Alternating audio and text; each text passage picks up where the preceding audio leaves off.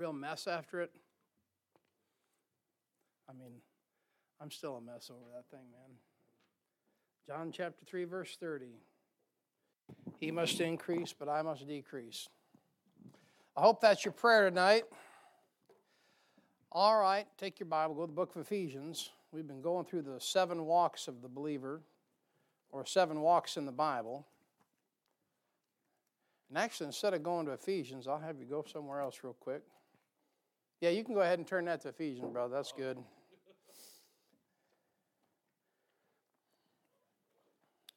But there's a real importance on walking in the Bible. And not necessarily a physical walk, but rather a relational walk. Consider for a moment what a home is like when you don't have mom and dad walking together. Can I say it like that? Consider what a home is like if there's no walk between the parents and the children. And I know some people have to grow up and deal with stuff like that. But in the Bible, you have a very good Heavenly Father. And He not only died for you, He not only saved you from your sins, He not only has prepared a place for you and all these other things, but then He didn't leave you alone. He gave you a book that told you how to walk. And like I said, there's a great importance in the Bible. We talked last week about Genesis chapter 5 and Enoch. And we read that Enoch walked with God. Not only that, but you see in Genesis chapter 6, Noah. Everyone talks about Noah. He just built the ark, and he did. Him and his boys did a great job. And over all the whole earth, those 3 boys spread everyone over all the earth. But you know it was preliminary to that happening. Before he got the work, he had to have the walk. And in the Christian life, walking with the Lord is so very important. Look at Genesis 17 real quick while he's getting that set up. The Lord wants you to walk with Him. And what I'm trying to get across tonight, and I think you get it, I think you understand, the Lord just doesn't save you and walk away from you. The Lord's interested in you. The Lord's just not interested in you going to hell. I mean, the Bible does say the Lord is not willing that any should perish, amen? He's not just interested in you not going to hell, but He's interested in having a personal relationship with you at the very age you are now. Instead of waiting until you're old and gray, He wants a relationship with you every single day. That's probably one of the hardest things to communicate to young people. A lot of times we've done ourselves a disservice to the young people thinking that you have to be in your 20s and 30s and 40s and whatever to be used of God. But God wants to use you right now in a personal relationship with Him. Look at 17:1. Look what the Lord says to Abram. And when Abram was 90 years old and 9, the Lord appeared to Abram and said to him, I am the Almighty God. Walk before me and be thou perfect. You say, well, I don't know about the perfect part. All right, ignore that for the moment. But the Lord wanted to have a relationship with Abram. When? When he was 99. What we don't remember sometimes is there was 13 years of silence between Genesis 16:16 and Genesis 17, verse 1. There's 13 years in the Bible that go by, and it seems like the Lord and Abraham are out of fellowship with each other. Or to be clearer, Abraham's out of fellowship with the Lord. And walking with the Lord is extremely important. Look over at Colossians chapter 2 in the New Testament. People mistake Christianity as, get out of hell free. Now, you sure can get out of hell free, but after that, the work is upon you to have a relationship with the Lord. Colossians chapter 2. And those of you that have been married a few years, is it not work to get along with each other sometimes? Is it not work to be on good standings with each other? I'm not talking about the fact that we're all flesh and we all mess up, but because I don't understand it, but God's holy and God's just and God never messes up. But man, I'll tell you what, if you're going to be right with your spouse, it takes work. And let's just face it, guys, some days you're just not up to putting the work into it. That's the same way with the Lord. Some days you really want to walk with the Lord, and some days you're like, I really don't feel like walking with the Lord today. Now, you might not come out and say that, but let me tell you what, I've been around just long enough to know that's exactly what goes through our heads. And I want to try to help you with that. And I want to show you from the Bible, like we've been doing, the 7 walks in the Bible. But here in Colossians chapter 2 and verse 6, look what he says. As ye have therefore received Christ Jesus the Lord, so therefore see you at the millennium, right? Is that what he says? He says, so walk ye in him. So after you receive Jesus Christ, what do you have to do? You have to start walking with the Lord. And I don't know how you see that thing. I see just a picture of two people walking down the road together. You walk down with someone you care about, your mom and dad, your wife, your husband, boyfriend or girlfriend. You like being around them. And the Lord says, as you receive Christ Jesus the Lord, so walk ye in him. And that walk, it ought to be a close walk. You know, the very first message that Barnabas preached to that church in Antioch in Acts chapter 11, the first message he preached them that they should cleave unto the Lord. That's get close. Isn't that a good message? Get close to the Lord. How can you wrong getting close to the Lord? It wasn't, I'm going to give you 5 passages why you shouldn't smoke. That's probably a good idea, amen? But it was that you should cleave unto the Lord. Can I say this? A lot of people are trying, a lot of preachers and a lot of different individuals are trying to put the emphasis on trying to get Christians to stop doing things, which, look, if you're doing stuff wrong, you should quit it. Right? But what if we just make, like the song we sang tonight, my daughters and I, we just get closer to him. Don't you reckon if you just got closer to him, that maybe he would work out some of that other devilment? All right, let me show you another one here. Look at 1 Thessalonians chapter 4. Now listen, when you get saved, the Lord wants to have a relationship with you. He saved you from your sins. He's promised you a home in heaven. Isn't that a blessing? One day you're going to have a mansion. I don't care what the Bible correctors say. The Bible correctors say you're not going to have a mansion, you're going to have a room. Well, phooey on them. I like a mansion better than a room. But the Bible said, I go to prepare a place for you. If not so, I would have told you. So in your ears, Bible correctors. 1 Thessalonians 4, verse 1. I don't understand that stuff, man. Oh, we're not going to have, shut up. We're going to have a mansion. The Bible says it. Amen. And if not, anybody volunteer, they can, you don't have to clean it either, because there's nothing that defiles itself. There's no dirt. There's no filthiness in heaven. Amen. All right, 1 Thessalonians chapter 4, verse 1, Paul says, furthermore, then we beseech you, brethren, and exhort you by the Lord Jesus, that as you've received of us how you ought to walk and to please God, so you would abound more and more. As I read that verse, you know what Paul did? Paul and his helpers there, they went to those Thessalonian people, and they showed them how to walk with God. Amen?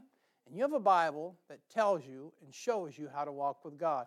And if we don't walk with God as Christians, it's our fault. It is. You can choose to either walk with the Lord or you can walk with the world. You can walk with the Lord or you can walk with yourself, your flesh, right? And there's other things. But man, I'll tell you what, Paul says, you know what? We showed you how to walk and please God. And then he says this, so you would abound more and more. So it's not just I'm walking with the Lord today. Paul's like, look, there should come a place in your life where you want to increase. You want to walk with the Lord more. You're just not satisfied where you're at spiritually. And I don't know about you, I am not satisfied where I'm at spiritually. I want to go further, but here's the thing. Preachers, we say this, you're as close to the Lord as you want to be. And that's the truth. But I'm not happy with where I'm at spiritually. I want to go far. I want to be closer. But you know what? When you try to get closer to the Lord, you know what happens? He brings the pain, doesn't he? Go to Philippians chapter 3. Now, this is a precursor to get back into our study about these 7 walks. But listen, I want to be closer to Jesus Christ because he is everything.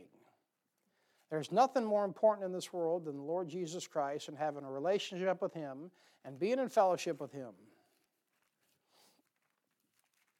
Now, some people get a crazy idea about that thing. That's not just you and Jesus having warm fuzzies 24/7.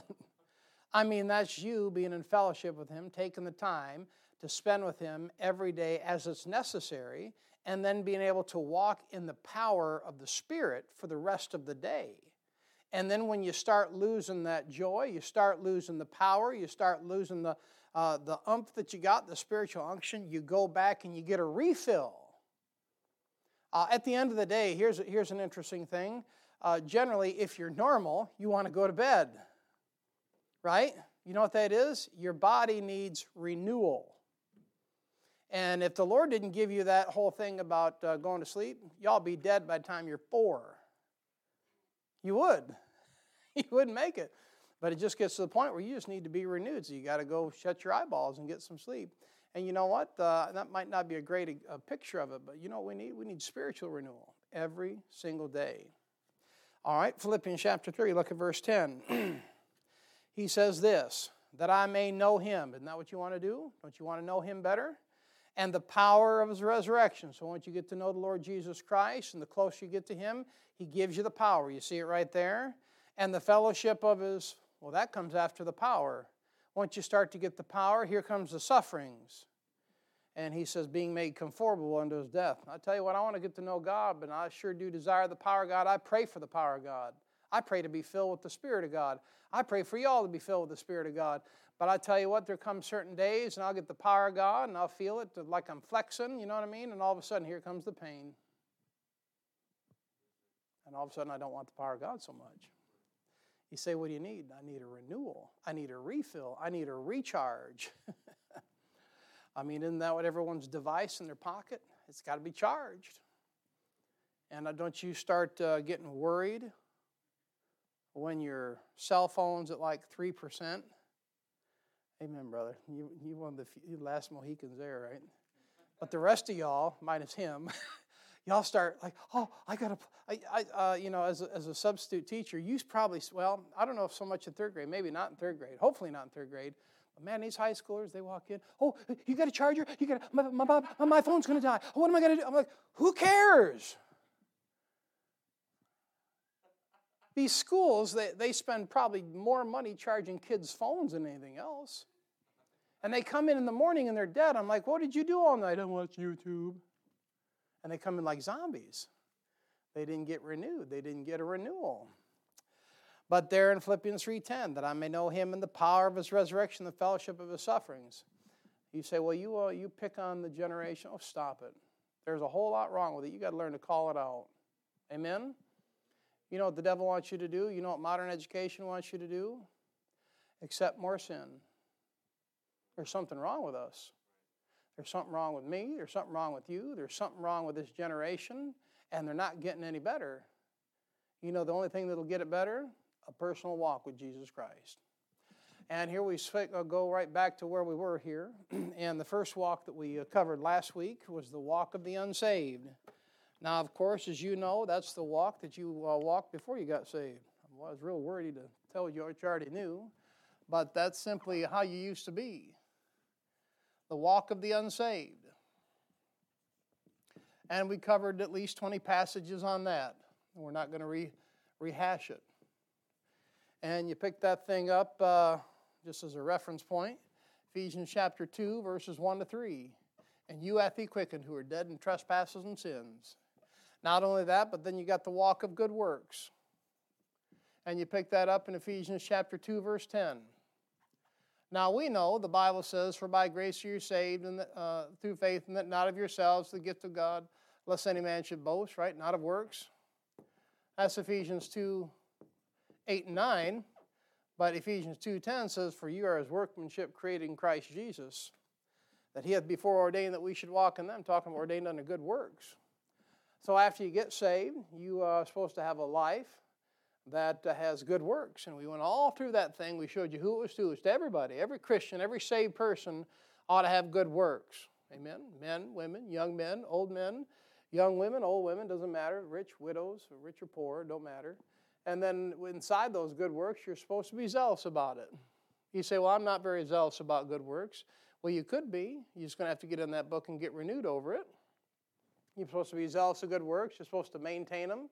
You're supposed to continue in them, and so forth and so on. And then the third walk that we looked at, it was the worthy walk. And Paul talks about walking worthy of the vocation wherewith you were called. The worthy walk. You ever just stop and ask yourself, do I walk worthy of being called a Christian? You know how it goes. The old saying goes like this: if you were to get hauled into court, and for being a Christian, put on trial, would there be enough evidence to convict you? I mean, you ever just stop and think about that? Is there enough evidence in my life that I would get convicted, and if it got so terrible that I would actually get put in jail for being a Christian? Or at the end of the trial, they're like, well, it's inconclusive, Your Honor. We don't know if they really are a Christian or not. But talking about the worthy walk, and let's hit number 4. This walk is a different walk. It's the different walk. Now, we're not talking about just being different. I'm sure Sister Vanderveen sees it all the time. Kids walk in and they'll have dyed their hair green. And I'm like, what did you do? You get in a fight with a clown? No. I want to be different. I said, well, that's funny. There's about 200 of you about look the same, But everyone wants to be different. But we're not talking about that. But I believe it's Ephesians chapter 5. You pick this thing up in chapter 4, verse 17. This is the different walk. As a Christian, you ought to be different. Now, you don't get to define different. The Word of God does. Look at Ephesians chapter 4, verse 17.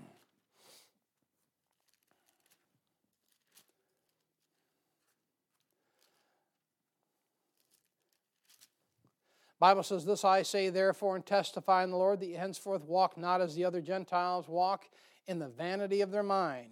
So you notice the comparison. There's a difference. Paul's saying, look, as a Christian, you don't walk as other Gentiles do. And he's talking about Gentiles. He's talking about unsaved, unregenerate, heathen individuals. Amen. There ought to be a difference between you and when you walk out the door.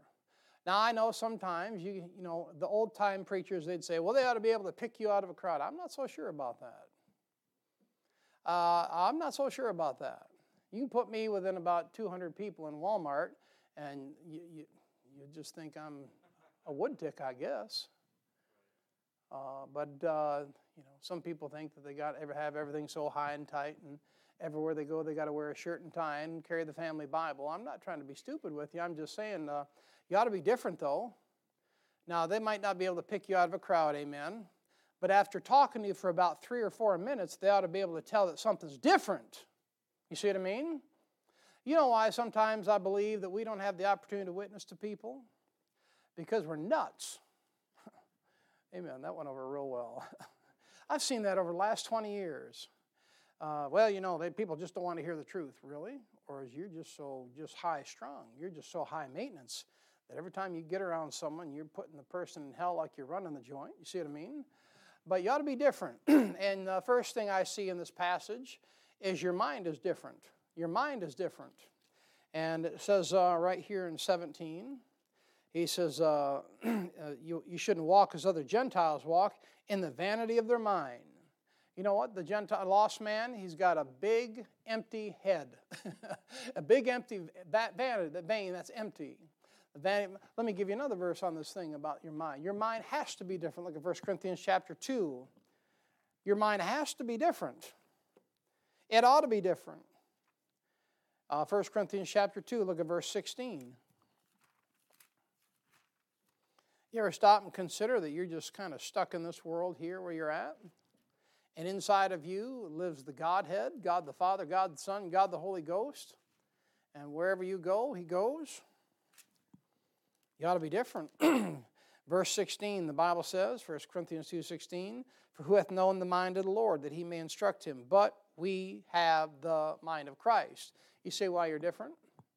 You're different because you have the mind of Christ. You don't often consider yourself as, I have the mind of Christ. You're like, I just have the mind of who I am. And the reason I do what I do is because of my parents. They did what they do. And the reason I talk like this and look for coupons or whatever, or leave the door and yell at my kids for leaving, see what I mean? But you got the mind of Christ. If you're not careful, you just choose to follow the vanity of your own fleshly mind. But your mind is different. Look at verse 18 back to Ephesians chapter 4. Not only is your mind different, but your understanding is different. I think that's pretty easy to relate to. I mean, you look around and a lot of people they're spacing out right now. They're getting all worked up. Again, you notice it's a cycle, right? People in this world get worked up, and there's one catastrophe after another, one disaster after another, and now it's the thing with Israel. And I understand, and I love the people of Israel and all that, but I'm not going to get all whacked out of shape over the thing. I mean, this stuff comes and goes. Look at Ephesians 4:18. Your understanding's different. 4:18. Bible says, having the understanding darkened, being alienated from the life of God through the ignorance that is in them because of the blindness of their heart. And you know what? A lost man, they just can't understand what you can understand through the Scriptures. That's why it's so important to be in that book. Because if you're not reading the Bible, your mind isn't going to be any different than the man on the moon or the fellow next door. But your understanding is different. And not only that, look at verse 18, your life is different. Your life is different. He says, being alienated from the life of God through ignorance. You ever stop to consider that you're part of the family of God? You're different. You're from a different family. Your Father is the God of the universe. He made the heavens, He made the earth, He made the stars, He made the whales. What do you think of that? I mean, your lost coworker. What are the? I've got an uncle. He made a sled. That's great. My father made the world. Amen? He says, what a dumb example. You ever stop and think that your life is different? Don't you often feel entitled? No, liar. Amen? You ever just stand back and look what everyone's going through and go, I'm sure glad one day I won't be here to mess around with this stuff? You ever look at the workplace and go, one day, see you later, and I don't care, who knows? Amen? You ever just look at what you're doing, trying to make it day in and day out, and trying to pay the bills, and trying to go shopping, and trying to not get disgusted about the prices keep going up 3 times what they were from last year? And just realize your life is different because your Father's different. The Bible says over in John chapter 8:44, Jesus Christ talking to the religious lost people, He said, ye are of your father the devil. Your life's different. You got a different daddy. Not only is your life different, but look at this one, verse 19, Ephesians 4:19. Your feelings are different. Your feelings are different. The Bible says, who being past feeling. You know what a lost person is? Past feeling. Say, what's past feeling? Oh, someone that can sit down and watch people get their heads hacked off and arms and legs hacked off and watch all this garbage and like, yeah, that's past feeling. That stuff ought to bother you. Well, preacher, it's not real. Really? The Bible says in the book of Proverbs, all them that hate me love death. You ever wonder why you like to sit in front of that stuff? You ever wonder why you... Now listen, if you like a good old Western movie where the guy in the white horse wins, that's biblical. Amen? And if you suffer for Jesus Christ, you'll come back on a white horse too. But I'm talking about all this debauchery stuff, all this wicked ungodliness going into the season that we're in. That stuff's right out of the pit of hell. I don't care what anybody says. I got the stuff, it's all documented, and I'd give it to you, and I'd bore half of you to tears. Documented fact, that stuff's of the devil. But let me tell you what, your life's different. Your feelings are different. You're not past feeling.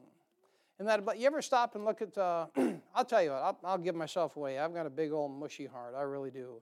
And sometimes I go to school helping, pretending like I don't teach nothing. I just manage chaos. I've said that before, amen. You got to feel the same way some days, amen. And because as a substitute, you don't get to actually make the progress. You're just there because no one else will come, and you're filling in. Like there's a hole in the wall, and you're just that stuff going into the hole in the wall, and you're just filling it in there. But anyway, sometimes I'll go in there, and I hear some of them kids talk. It'll break my heart. And you know what I'll do? Tears will start coming. And I'll get embarrassed, and I'll wipe my face and turn around so no one can see me. And then I'll say, thanks, Lord. Thanks for the tears. Thanks for not letting me be past feeling. You're different. You're different. Your walk should be different. You ever get on a bus full of people? You ever just stop and get out of the excitement of the moment? If you're able to get out of the excitement of the moment and start to realize that you're on a bus with 50 to 60 lost people, and the possibility that 3/4 of them or more might go to hell, it ought to break your heart. Unless you're past feeling. And the only way you're past feeling, if you're saved, if you've defiled your conscience and you keep wounding your conscience, and you won't fix your conscience by getting in that book. Now you're different. You're different. A fellow used to go here, he said, Jeremy, the Lord wants us to be different. Amen, amen. I'm glad He wants us to be different. But your feelings are different. You're not past feeling, and you shouldn't be past feeling. Not only are your feelings different, but how about this? Look at Titus 2:14.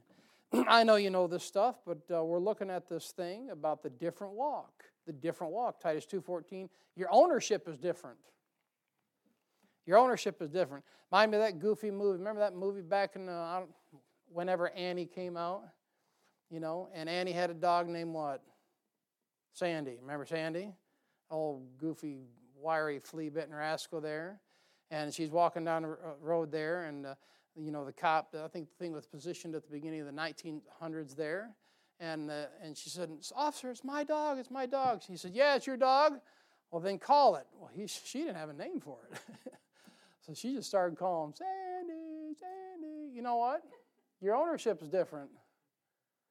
When the Lord calls you, can you tell it? When He reaches out to you, can you tell it? You see what I mean? Whose dog are you? You are just a bunch of saved Gentile dogs. Actually, now you're sheep. But your ownership is different. The Bible says in Titus chapter 2, verse 14, who gave Himself for us that He might redeem us from all iniquity and purify Himself in a peculiar people, zealous of good works. You know that. And, of course, over in 1 Corinthians, you can turn there if you want, chapter 6, your ownership is completely different. 6:19. Bible says, "What know ye not, that your body is the temple of the Holy Ghost, which is in you, which you have of God, and ye are not your own." Isn't that wild?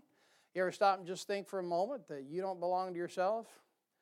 We sang it this morning as an example. Now I belong to Jesus. Jesus belongs to me. Right? That's what it is. Your ownership is different. Amen. When the world comes calling, you shouldn't answer. Right? If the devil calls on you, you shouldn't answer. But when the Lord calls on you, you should be, "Here am I, Lord, send me."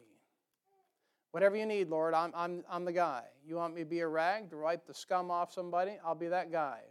If you want to pull me out of a brook like David pulled them 5 stone outs, and you got a job for me, all right, just put me in your pouch for a while, Lord. And you walk down the road of life, and you try to get close to Him, and you walk with Him, and you walk with Him, and all of a sudden He reaches in there and grabs you out. Boom. There you go. And then He'll come pick you up, put you back in the pouch, and let you rest for a while. Your ownership is different. How about this one? Look at 1 Peter chapter 2, verse 9. Your praises are different. Now, I know this is easy stuff, and you all understand this, but your walk should be different. Your walk should be different. Now, I'm not talking about you need to walk around town like you just stepped out of 1857, you know what I'm saying? The Amish, you got that down pretty good, and most of them are pretty good bakers and builders and candlestick makers and all that stuff, but you're different. But your praises are different. 1 Peter chapter 2, verse 9, "But ye are a chosen generation, a royal priesthood, and holy nation, a peculiar people, that ye should show forth the praises of Him who hath called you out of darkness into His marvelous light." You see that? Your praises are different. You go to the workplace, you know what everybody praises? Go Lions! Did they play today? They're playing right now. Is that your way of saying hurry up? Okay. But you know what the lost does? They praise what they love, right? Isn't that Daniel? Daniel 5:4. "They drank wine and praised the gods of gold, the gods of silver and of brass, of iron, wood, and stone." Isn't that the lost man? I'm not saying look how much better we are, but look how much better off you are. Because when you're saved, you're a child of God, your praises should be different. You should be thanking God. You should be praising the Lord. Amen? Amen. Okay, preacher. Your praises are different. Now, that's the different walk. Let me talk about the walk of love for a minute. Go back to Ephesians chapter 5, verse 2. No, I'm not talking about that group back in the 70s, Dire Straits, the walk of love. But this is the walk of love from the King James Bible. That's Ephesians chapter 5, verse 2. Now, if you're going to walk for Jesus Christ and get to know Him, He's going to teach you this one as well. Ephesians chapter 5, verse 2, the Bible says, "And walk in love, as Christ also hath loved us, and hath given Himself for us as an offering and a sacrifice to God for a sweet-smelling savor. All right? Now you notice here, first of all, the walk of love, it follows the example of Jesus Christ, doesn't it? It follows the example of Jesus Christ. And that how, preacher? The walk of love is giving. The walk of love is giving. Now we struggle with that because so many people have taken advantage of many of you at times. Amen? You've been taken advantage of. You've been hurt. But you know what? If you're going to walk the way you're going to walk in love, it's going to be a giving walk. Galatians 1:4. Galatians 1:4, one book over, or one book back. One book back to the left.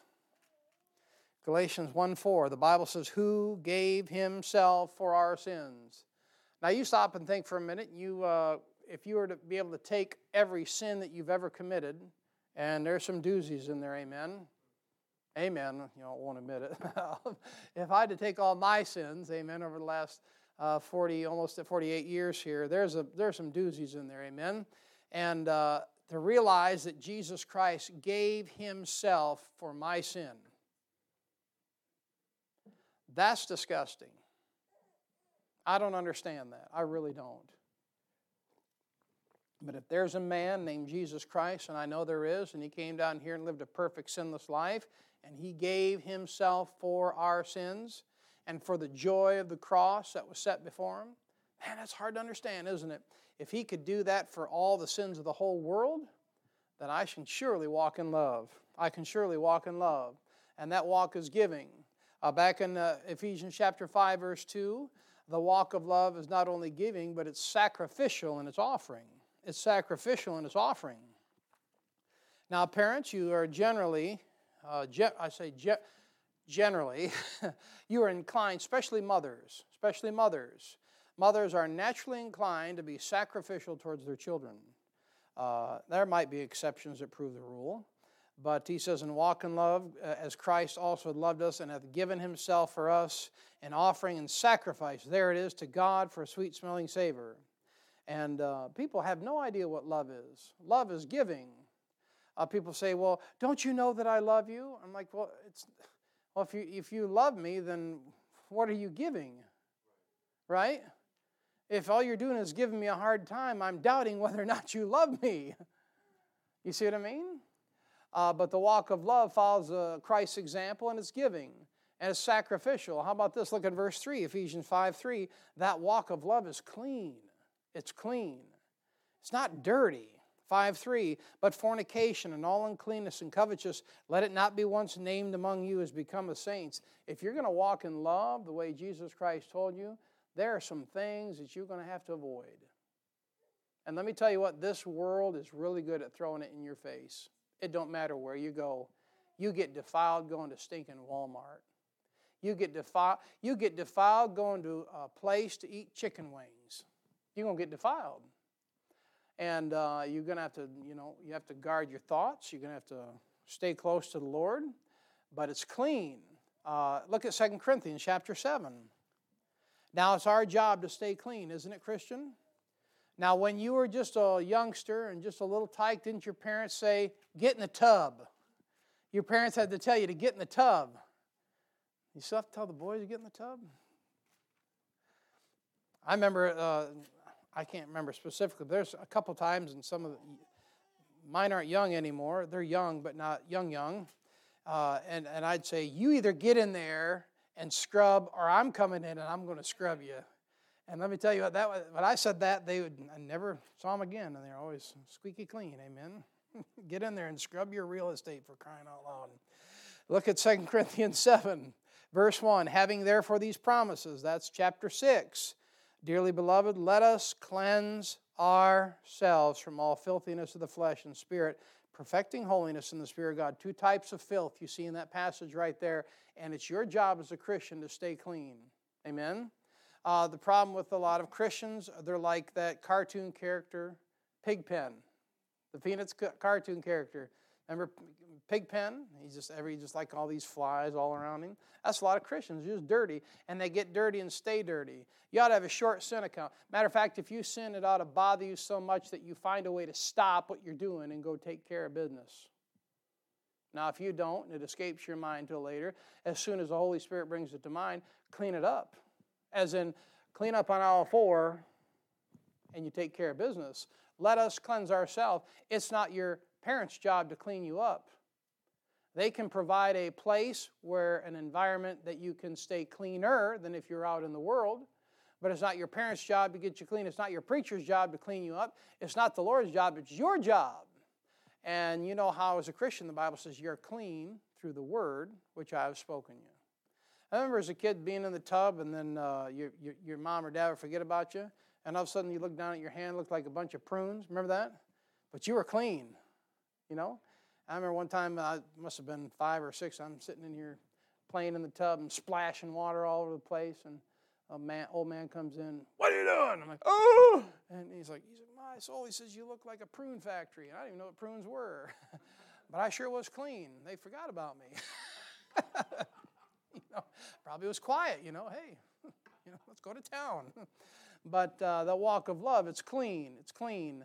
Notice back in Ephesians chapter 5, verse 3, the walk of love, you know what it is? It's a walk of contentment. Now, this stuff runs together. If you're going to walk in love, you know what's going to follow you? Contentment. Contentment. The right type of love brings about contentment. Ephesians chapter 5, verse 3. Verse 4, rather. No, it is 3. But fornication and all uncleanness or covetousness, let it not be once named among you as become a saints. Ask yourself, are you content? Are you content with such things as you have? Or are you always looking for the next one, next model, next upgrade, next advance, or whatever it is? You say, why you say that? I've maybe got a few years of been probably doing that, But are you content? Be ye content with such things as you have. What does Paul say? Look over at 1 Timothy chapter 6. It's a tough one. And I say it's tough because we're Laodicean Christians. You might be Bible believers, but you're still living in the Laodicean church period. And your feelings still get hurt easily than your grandparents did. Let me tell you what, if all of our grandparents were still alive, all your grandparents could sit in one room, like grandparents or great-grandparents, and they could tell Polack jokes and German jokes and Spanish jokes and all jokes to each other, and nobody get offended. But our generation, oh, I can't believe you said that. Oh, he's racist. You're an idiot, man. You need to find a good joke, whatever your ethnicity or heritage, you need to find a good joke about what you are and learn it and memorize it. And next time you hear it, you need to laugh at it. Amen. But, and this is going to tie into my next one here, but 1 Timothy chapter 6, verse 6 to 8. 1 Timothy.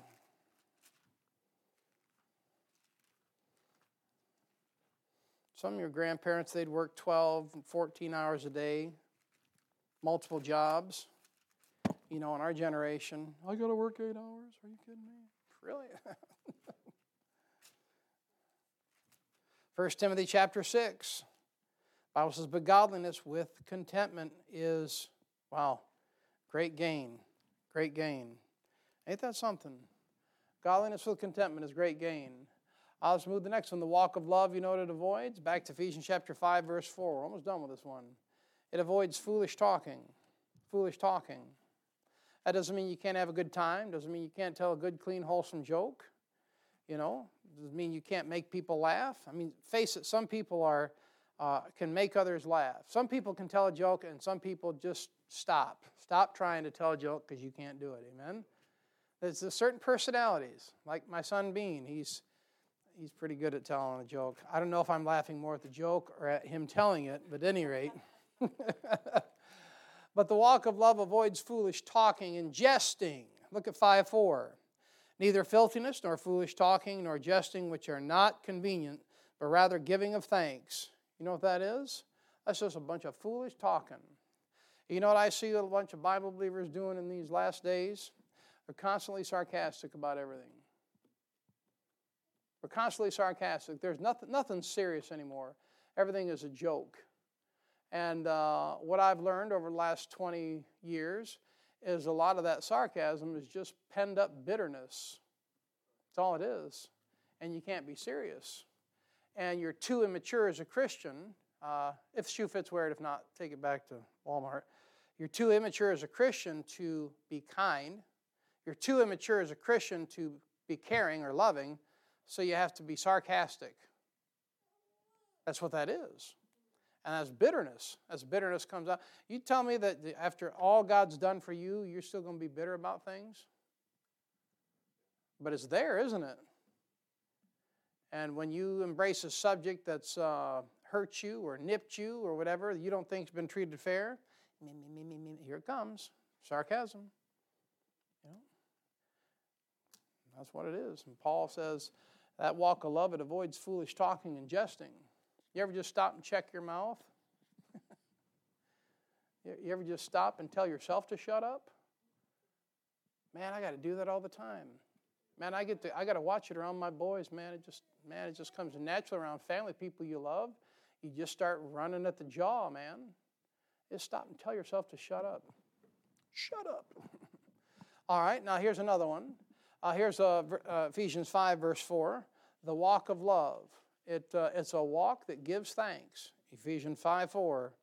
But rather giving of thanks, that verse says. Now the next time you're tempted to be sarcastic about some brother that's a pain in your neck or wherever, just stop and give thanks that he's your brother. Amen? I mean, the prayer could go two ways. You could be upset about what you think about them, or you just be thankful that they're saved. You don't want people to go to hell, do you? You don't want your neighbor to go to hell. You're like, maybe a couple neighbors. No, I'm serious. You don't really want them to go to hell, do you? Well, they'll start being thankful for them. Here's the walk of light, number 6. Look at Ephesians 5, verse 8, the walk of light. We're going to put it fast forward here and try to get through this thing. The walk of light. Now, you know that book is like light. And so these things have to do with a book. And that walk of light, the Bible says in Ephesians chapter 5, verse 8, now are you light in the Lord. Now are you light in the Lord. You ever say something like this? Well, boy, they sure are in the dark. Sometimes you say that derogatory about your family. Well, they're in the dark. Well, maybe they don't have the light of the book on it. The Bible says, the entrance of thy words giveth light. But that Bible says, and that walk of light, it stems from the new birth. He says, now. You remember what it was like before you got saved? Maybe you got saved when you were young. Maybe you can't remember that too far. If you can't remember too far back before you got saved, praise the Lord for it. But that walk of light, that stems from a new birth.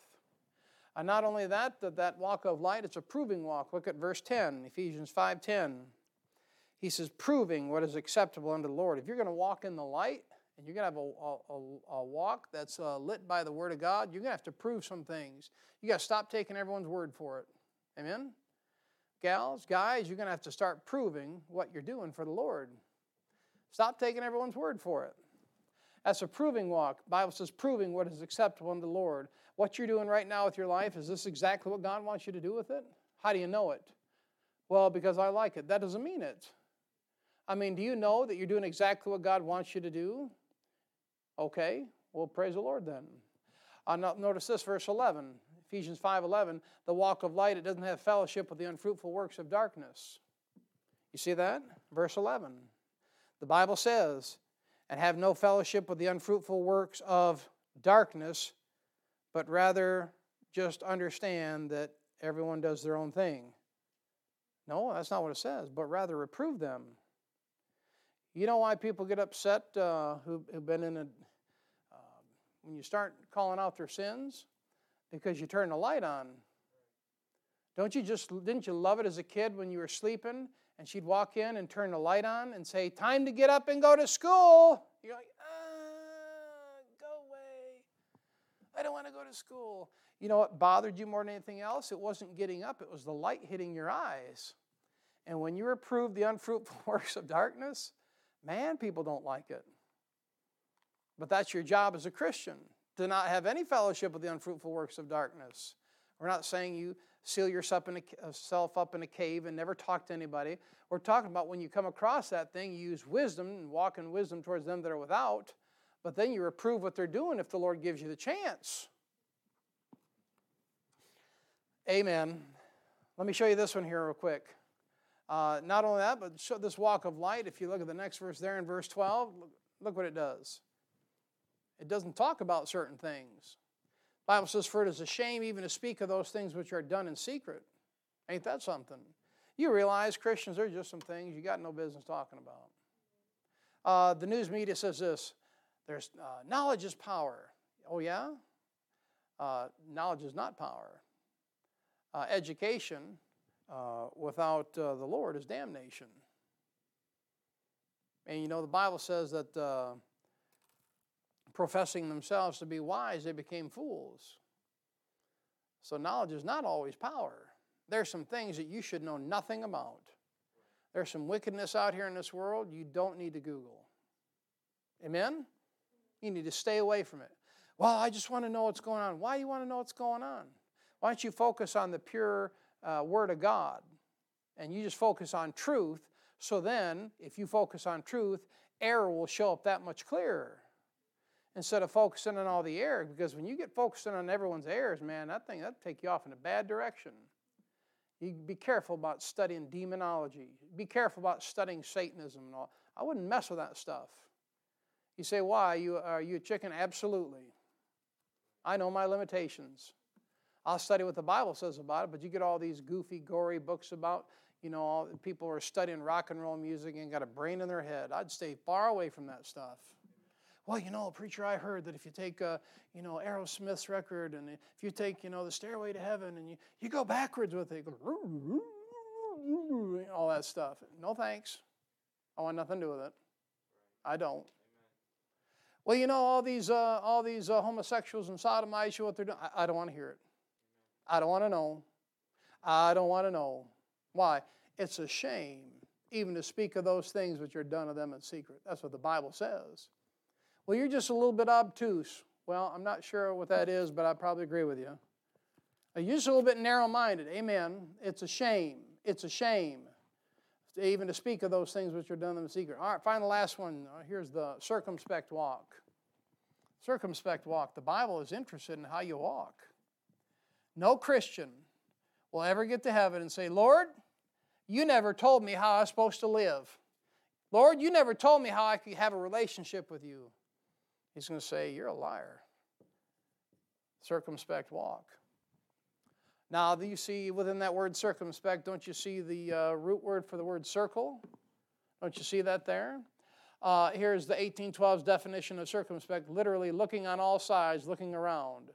Isn't that what you do when it gets a little bit of ice on the road? You're looking all over the place. You say, what are you looking around for? Because if I got to biff this thing, I want a soft place to biff it, right?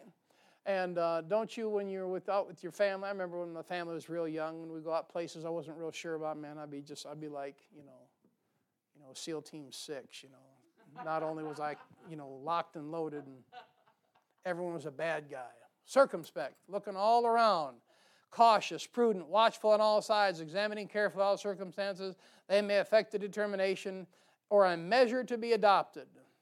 Now, this circumspect walk, look at Ephesians chapter 5.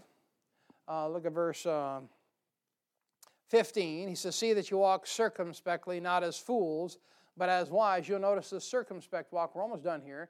It's a wise walk. It's not foolish in its actions. You see that? And even over Proverbs 24, verse 9, the Bible says the thought of foolishness is sin. Christian, you have to be circumspect. You've got to look at that thing on all sides. The devil's not going to come right at you. Open sin, generally. You know what the devil's going to do? He's going to watch, he's going to step back, and he's going to watch how you get up in the morning, and he's going to watch how long it takes you to do this. He's going to watch how long it takes you to get to work, and he's going to watch how long it takes you to get going in the morning at your job, and then he's going to look and see how you interact with people, and then he's going to set snares all along the way where you're already walking. So you have to be circumspect. You have to be looking. You can't go blindly throughout the day. They said this when I was taking classes for criminal justice back in the 90s. You cannot ever get a daily routine. Routine will kill you. Now look, be disciplined in what you do, amen? Even have a habit or so. But if you get routine says that you've thrown caution to the wind and you're no longer aware of your surroundings.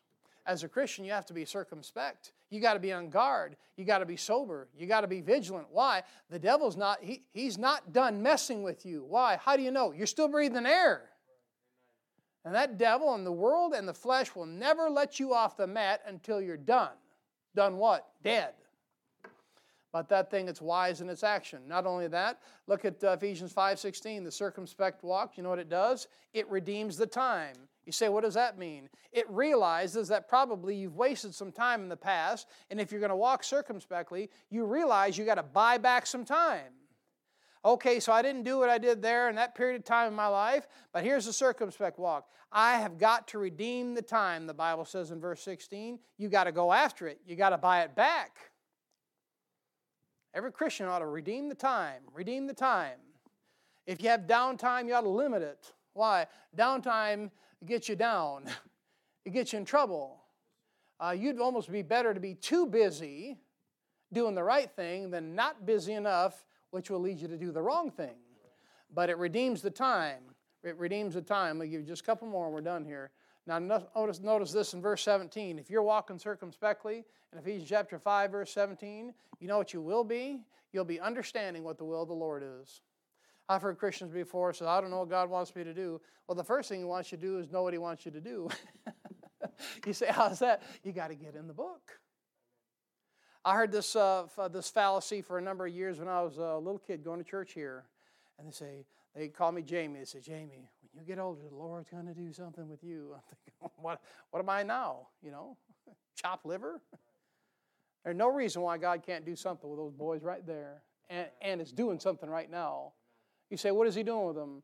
They're obeying the parents. That's the will of God. Children, obey your parents in the Lord, for this is right. You say, well, yeah, but I'm not married and I'm single. Well, praise the Lord for that. Can the Lord use me? He should be using you right now. Serve Him in any capacity you have. You see what I mean? You redeem the time. You understand what the will of the Lord is. And then finally, notice this here in verse 19. You've got some different conduct things here. But actually skip back to 18. The circumspect walk is not drunk with wine. According to Ephesians 5:18, he avoids it. That's Proverbs 23:31. And then finally in verse 19, the circumspect walk is a walk paved with good music. You see that? So I don't know. There's a lot of gray area in the Christian life. No, there's not. There's only gray area because you don't read the book on it. If you're not reading the book, I'm not accusing, I'm preaching. You see what I mean? You want to know how the Lord wants you to walk? He wants you to walk circumspectly. And that affects what you put in the body, and in your mouth and in your ears. And that's verse 18 and 19. Verse 19 says, speaking to yourselves in psalms and hymns and spiritual songs, singing and making melody in your heart to the Lord. You know, some people are so addicted to music, it's ridiculous.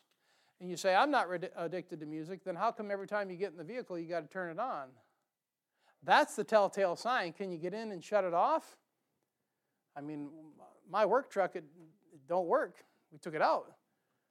That's because it never worked to begin with. So we did what everybody else did. We bought a Bluetooth speaker.